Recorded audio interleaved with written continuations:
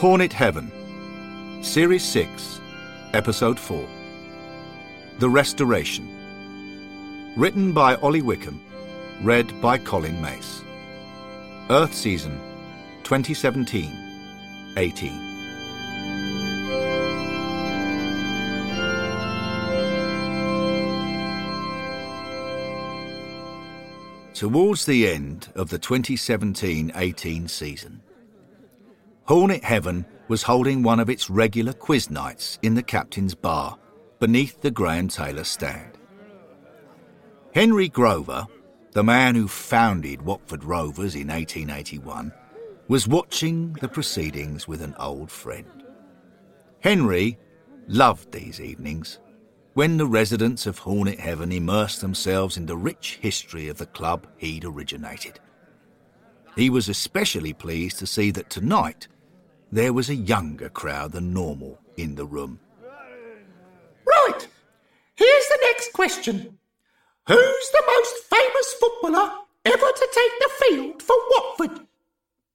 The question master, Derek Garston, a fact-loving schoolboy who died at the age of 13 in 1921, looked expectantly around the room for answers. A fan called out, John Barnes. Another fan called out, Pat Jennings. Henry Grover knew these answers weren't quite correct. So he was pleased when young Derek said, No! Those two reached the height of their fame after they played for Watford. I want the name of the man who was most nationally preeminent at the time he played. Henry looked around the room. Everyone appeared stumped. Henry knew the answer, though. He was sitting next to the answer. He said to his bald, mustachioed 78-year-old companion, Go on, old son. Stand up and tell everyone it's you. Ach, no. I don't want to draw attention to myself. You deserve the attention. You were a household name in the Victorian era before you joined us. You were the Stanley Matthews or George Best of your day. Maybe I was, Henry, but that's ancient history. Last chance, people. Has anyone got the answer? The most famous footballer to have played for Watford. Go on, old fruit. Most people here were born years and years after us. They should be made aware how well known you were. It's only right. Fame is a curse. I wouldn't wish it on anyone. What? Every football fan in the land admired you. How can that be a curse? Look, if you won't speak up, I will. I'll tell everyone exactly how renowned you used to be throughout the entire country. How people said you were one of the grandest players ever to take to the football field. The bald, mustachioed man got up. Please don't, Henry. Henry's companion made his way silently out of the captain's bar, unnoticed by everyone else. Derek said, Oh, well, if no one knows, I reckon I'll save the answer for a future quiz. Henry Grover watched with a heavy heart as his companion left the room. He felt it was wrong that a man who'd been so celebrated in his playing days no longer received any recognition at all. He wished someone would do something about it.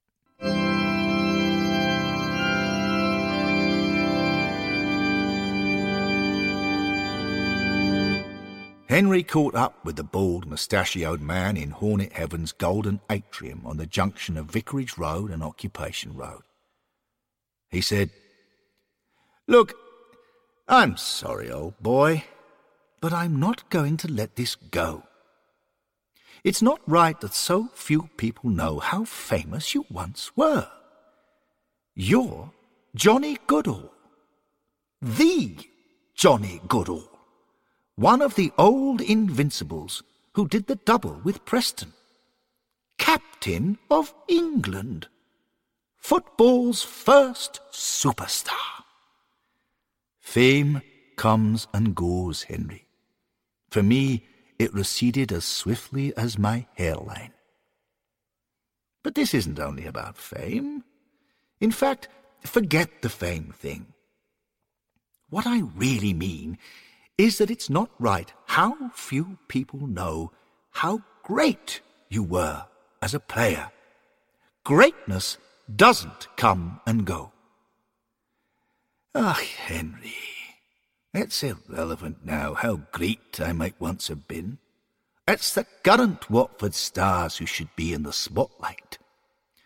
But our current stars aren't sporting greats like you were. Not yet, anyway. I mean, there's so much hype in football these days.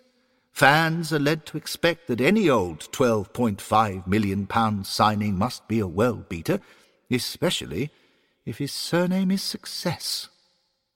But then it turns out that he can't actually get in the team. Ah, I'm old news, Henry. The current players are the ones creating the new stories. They're the ones writing the modern history of the club week by week. But your story stood out. You were the greatest player in England before the media put every player on a pedestal. You achieved it without a publicist, without an Instagram account. Your story wasn't an Insta story. You were the real deal, Johnny. People don't want to know, Henry. All Watford fans really care about is each new game as it comes. No, I'm sorry, Johnny, but you're wrong. Recognition of greatness is essential to any football club. It creates values. It sets standards. If a club doesn't celebrate greatness, it allows mediocrity to prevail. And as you well know, we weren't short of mediocrity at Watford for several decades after you left the club. But there's no mediocrity now. Our 2018 squad is full of internationals. They're all outstanding players. Not in the way you were. You were the era's finest centre-forward. Arguably the first world-class number 9. Nonsense. We didn't have numbers on our shirts in those days. Stop quibbling, Johnny. In terms of pedigree and prior reputation, you're still Watford's biggest ever signing. Still, in 2018. Henry, take a look around you.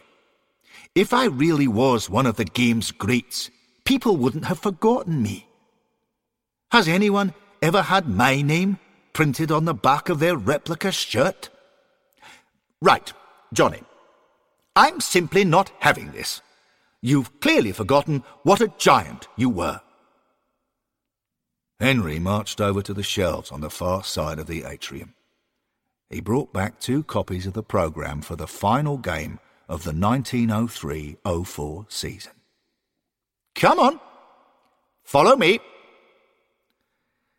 Henry led Johnny Goodall, or Johnny Allgood, as he was widely known because of his prowess and sportsmanship, through the ancient turnstile on Occupation Road. They arrived in a West London park on Saturday the 23rd of April 1904. 2,000 people in Edwardian clothing were clustered around a football pitch to watch Southall FC host Watford FC in Southern League Division 2. Henry and Johnny passed through the crowd and stood on the touchline on the halfway line. The match started. They overheard a Southall fan say, "I'm only here to watch the great Johnny Goodall play. It's something I'll be able to tell me grandchildren."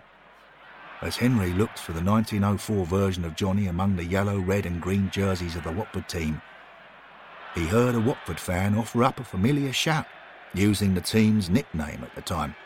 "Come on, you wasps!" Soon, Henry spotted Johnny. the player-manager, receive the ball and glide past two heavy challenges. Look, there you are, Johnny. You're still a world beater, even at the age of 40. Rubbish, Henry. Southall hadn't even turned professional. They were literally amateurs. They're just making me look good here. I only scored 4 league goals all season, whereas Harry Barton and Bertie Banks scored more than 100 between them in all competitions. Most matches, they were drunk.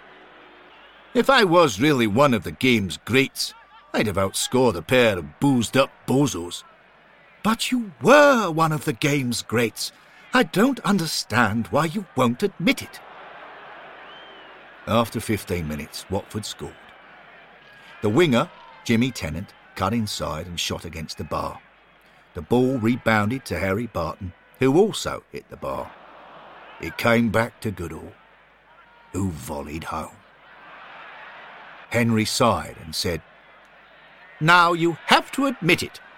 That finish was pure class, Johnny." And you know what they say about class? It's permanent. In fact, it's more than that. In Hornet Heaven, it's eternal. Ugh, forget it, Henry. No one in 2018 is interested in all this old stuff. Well, they should be. This was your first season as a manager, and you led us to the club's first ever championship. And not just that. When the whistle blows at the end of this game, the team will have gone undefeated all season. You made a Watford team invincible, Johnny. You weren't just a great player. You were a great manager too. Well, that's where you're definitely wrong. I couldn't sustain it. After we were promoted, I was manager for 6 more seasons, and I never got us higher than 9th. And because of that, you think we should ignore such an incredible achievement as going a whole season unbeaten? Well, I ignored it, so I don't mind if everyone else does too. You ignored it? How do you mean? Right. It's your turn to follow me. We're going to another game, about 15 years later. Come on. After a quick trip back to the atrium to collect 2 programmes, Johnny took Henry through the ancient turnstile again. This time they arrived at Cassio Road, Watford's home ground before Vicarage Road. It was September the 4th, 1920. Watford, in black and white stripes now, were playing Queen's Park Rangers. Henry looked around the ground. On the western side of the pitch, the 10 rows of seats in front of the pavilion were packed. So were the 2 stands at the northern end of the pitch. Further round, fans stood behind ropes all the way along the eastern touchline and behind the southern goal. The crowd of 10,466 was a new record for the West Hart Sports Ground. Henry said, "Golly, I remember this. It was our first home match in our first ever season in the Football League. We reckoned we'd finally made the big time." Henry looked at Johnny's face. Johnny didn't seem to be sharing Henry's excitement. "Well, obviously it was only Division 3 South. It wasn't quite like your first season in the Football League, when you did the double with Preston North End and became nationally renowned. But we were little old Watford, and we were very proud of ourselves. Quite rightly. And let's be very clear, it wasn't due to any greatness on my part. By 1920, I'd long since stopped playing or managing." "So you had? Then why have you brought me here?" "I'll show you." Johnny led Henry to the pavilion. By the pavilion gate, Henry saw a bald, mustachioed man in his late 50s. He seemed to be some kind of steward. Henry recognised the man. It was Johnny. Henry was amazed. He hadn't known Johnny in the land of the living, and Johnny had never talked about how he spent his later years. You were the gateman in 1920? You? Johnny Goodall? But you'd been a star player. You'd been an invincible manager. Why did you take such a... I'm sorry, but I have to say it. Such a lowly role. Actually, I wasn't just a gateman. Ah, good. Perhaps you were just filling in on the day. Did you also have a more executive or chairman-like role? Something more appropriate to your legendary status. I was a groundsman, too. Ah! Oh, dear. But why? It's simple. I wasn't great anymore. Back in the atrium, Johnny and Henry sat down on the yellow leather sofas. Johnny told Henry the story of his final years. For the rest of my time on earth, I lived a simple life in the town. I lived in a modest place on Long Spring. I ran a caged bird shop on Market Street. I grew vegetables on an allotment near Gammons Lane. And I walked my pet foxes. I beg your pardon?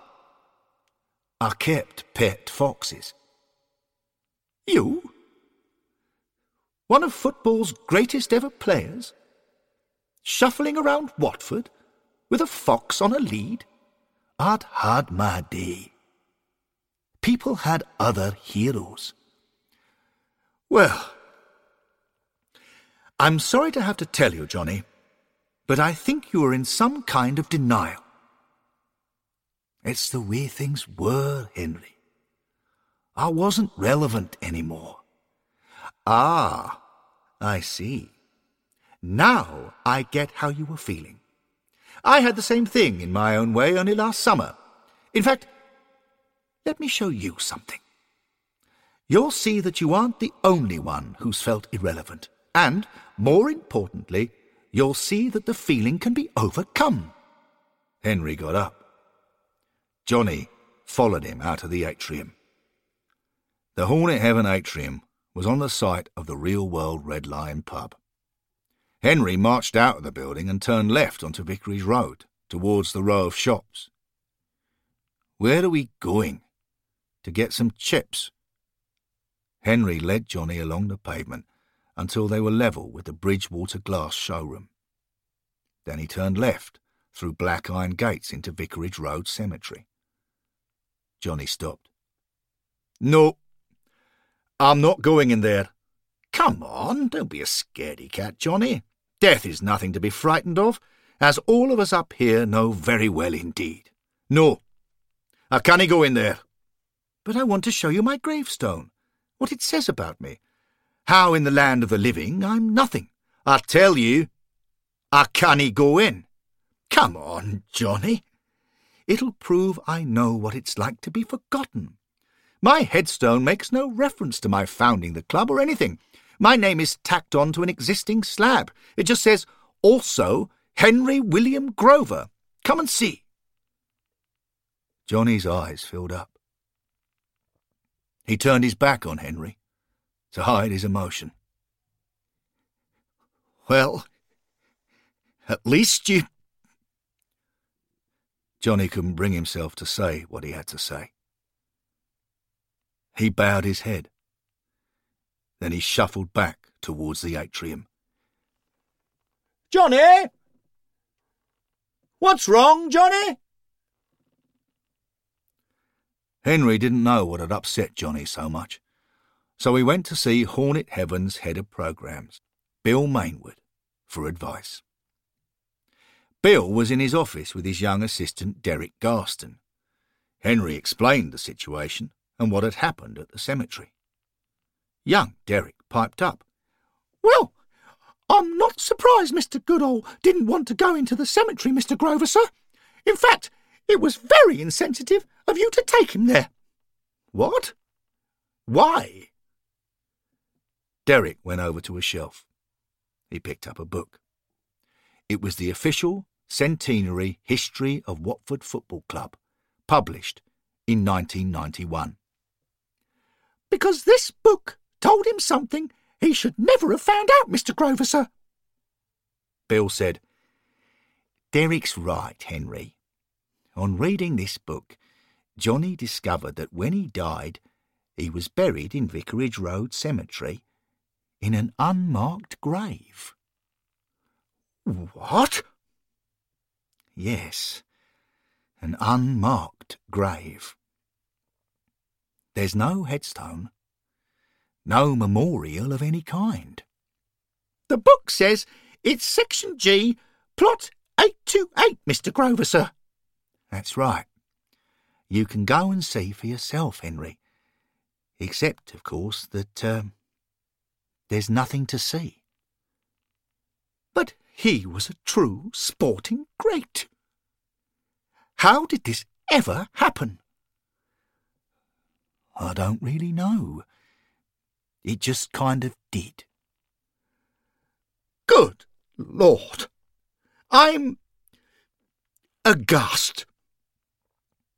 This means he's anonymous down there on Earth. It's a terrible oversight. It's completely unwarranted. A national giant at football, and his final resting place isn't even marked. No wonder he thinks he's irrelevant. No wonder he thinks he's undeserving of acclaim. No one even bothered marking his grave. Henry thought back to the moment in the summer when he'd learned that he was memorialised only as an afterthought on a gravestone. He'd been devastated. Now he tried to imagine how it must feel not even to be an afterthought. To merit no thought at all. Right. Things are far worse than I imagined. We need to make amends. We need to restore Johnny Goodall to his rightful place in the pantheon of sporting greats. We can't affect anything down there in the land of the living, but at least we can put things right in Hornet Heaven. Ideas, please, Bill.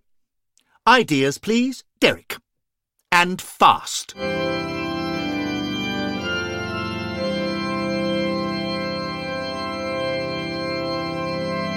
It didn't take long for Henry, Bill and Derrick to come up with a plan. Over the next few days they busied themselves with preparations. Derrick did a lot of research, sifting through history books to firm up on his facts and statistics. Bill took a trip to the cemetery to make sure of the latest state of affairs. And Henry went to the Hornet's shop, returning with his arms full, having used a trick Johnny himself had taught him. Meanwhile, Johnny kept a low profile around Hornet Heaven, as always. He carried on going to games both old and new, supporting the club he loved, but he never sought attention. Whenever he saw the way ordinary fans in Hornet Heaven reacted with complete awe to finding themselves in the company of Cliff Holton, the big fella, or Graham Taylor, the great man, Johnny didn't feel jealous. He just minded his own business. In his quieter moments, he wished his caged birds and pet foxes had loved Watford enough to enter Hornet Heaven and keep him company. A few evenings later, Johnny was sitting quietly in a strangely deserted atrium. Ah, there you are, Johnny. Henry seemed in a very chipper mood. It's quiz night again, old chum. Come on, let's go and watch. I happen to know that young Derrick's got something very special lined up for tonight. Henry took Johnny to the captain's bar. The place was packed. Henry and Johnny sat at the back. Soon, Derrick, as quizmaster, began proceedings. Right, ladies and gentlemen, tonight's quiz is a little more, themed than usual. So without further ado, here's the first question. Which former Watford player and manager was the Football League's top scorer in its inaugural season of 1888-89? Henry glanced at Johnny. Johnny sighed. Henry, I said I didn't want... I bally well don't care what you said, Johnny. Just watch. On the other side of the captain's bar, Skilly Williams, Watford's goalkeeper from 1913 to 1926, stood up. Skilly took off his huge flat cap. Then he took off his woolen jumper. Underneath, he was wearing a yellow Adidas Watford shirt. On the back was the number 9. Above the number 9 was the name Goodall. Johnny saw his name on the shirt. He felt a surge of... he didn't know what. He wasn't sure whether he was about to laugh or cry. Derek called out. Correct answer, Skilly. Second question. Which former Watford player and manager scored 12 goals for England and 30 years later was still regarded so highly that he was named in an all-time England 11? This time 2 people stood up. Tommy Barnett and Arthur Woodward. 1 club men with 874 Watford appearances between them. Peeled off their jackets to reveal 2018 replica shirts with the number 9 and the name Goodall. Johnny stared. He still didn't quite know what he was feeling. Correct answer, gentlemen. Third question. Which former Watford player and manager was such an all-round sporting great that he not only captained England at football, but also played first-class cricket for Derbyshire, played bowls for England, and finished second in the Great Britain Curling Championships? This time 2 more people stood up. Everyone turned. The big fella and the great man were on their feet. An awed hush fell. The big fella took off his blazer. The great man took off his 1979 yellow, black and red tracksuit top. Underneath, both were wearing yellow Adidas Watford shirts. Number 9. Goodall. Johnny found he was trembling. He still wasn't sure whether he wanted to laugh or cry. But before he could work it out, he found he was laughing and crying. Especially when every single person in the room stood up. They were all wearing 2018 replica shirts with his name on the back. To a man, they turned round and faced Johnny. They started applauding. They kept it up for a full minute. Eventually, Derek called out, Ladies and gentlemen, I have one final question for you. Which former Watford player and manager has the following inscription on his gravestone? It reads, in 1903, he became Watford's first manager, leading the club to promotion to the Southern League First Division in his first season. Johnny stopped laughing. He stopped crying. The boy had got something wrong. The historical fact was correct, but the reference to an inscription was wrong, painfully wrong. No gravestone existed for John Goodall. Johnny felt he should stand up and tell everyone. He felt he should set the record straight and tell them that his earthly remains lay in an unmarked grave. But he wasn't sure he could bear the public humiliation.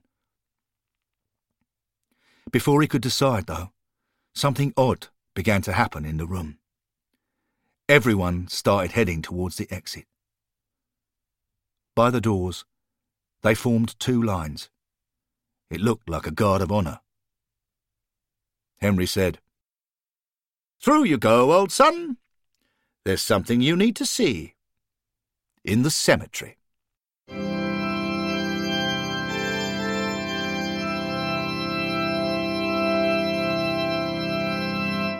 Johnny arrived at the iron gates of Vicarage Road Cemetery, propelled by the applause and cheers of generations of Watford fans lining the road, all wearing shirts with his name on the back. He hesitated. Behind him, Henry said quietly, "You were a champion in your day, Johnny. Be fearless now." Johnny steeled himself and entered the graveyard. With Henry a few steps behind him, he made his way towards Section G, Plot 828. As soon as he approached the plot, he saw what Henry had brought him to see. He couldn't miss it. There was a jet-black gravestone topped by a huge yellow, black and red Watford Club badge. It stood out from everything around it in the cemetery. Now he saw there were words below the badge. In large yellow lettering it said, "Here lies John Goodall, 1863 to 1942. Johnny arrived at the gravestone. Tears filled his eyes. He fell to his knees. He stretched out a hand and ran a finger down the smooth stone. Henry said, "Oh, it's real, all right. It's down there in the land of the living for all to see." Johnny gazed at the gravestone. He could see there were about a dozen lines of yellow lettering beneath his name. But his eyes were too full of tears to read what it said.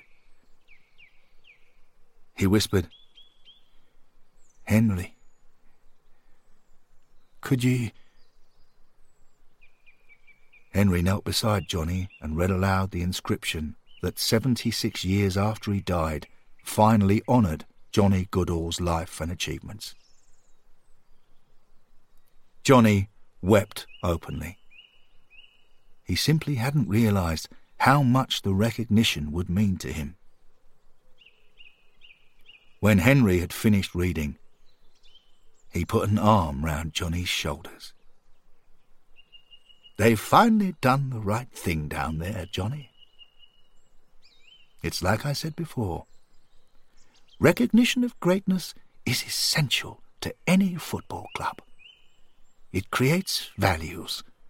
It sets standards. But it's also essential for the person concerned. You can't deny it anymore, John Goodall. You were a true great. And you will be, for all time, in heaven and on earth." Johnny Goodall, kneeling at his own grave, nodded. He closed his eyes and finally, after decades of denial, started to allow memories to flood back into his mind. He recalled lifting the FA Cup in 1889, writing one of the first ever books on football in 1898, arriving in a small Hertfordshire town in 1903, and making their football team unbeatable. A smile broke across his face and lifted his moustache. He opened his eyes and got to his feet. Henry got up too. He asked how Johnny was feeling. For years, the man known to everyone as Johnny Allgood hadn't had enough self-esteem to accept the high regard in which he'd been held. But now he answered, "I'm all good, Henry. I'm all good."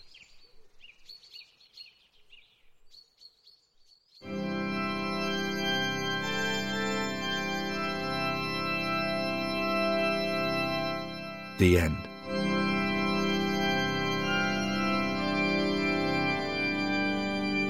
The next episode of Hornet Heaven will be Series 7, Episode 1.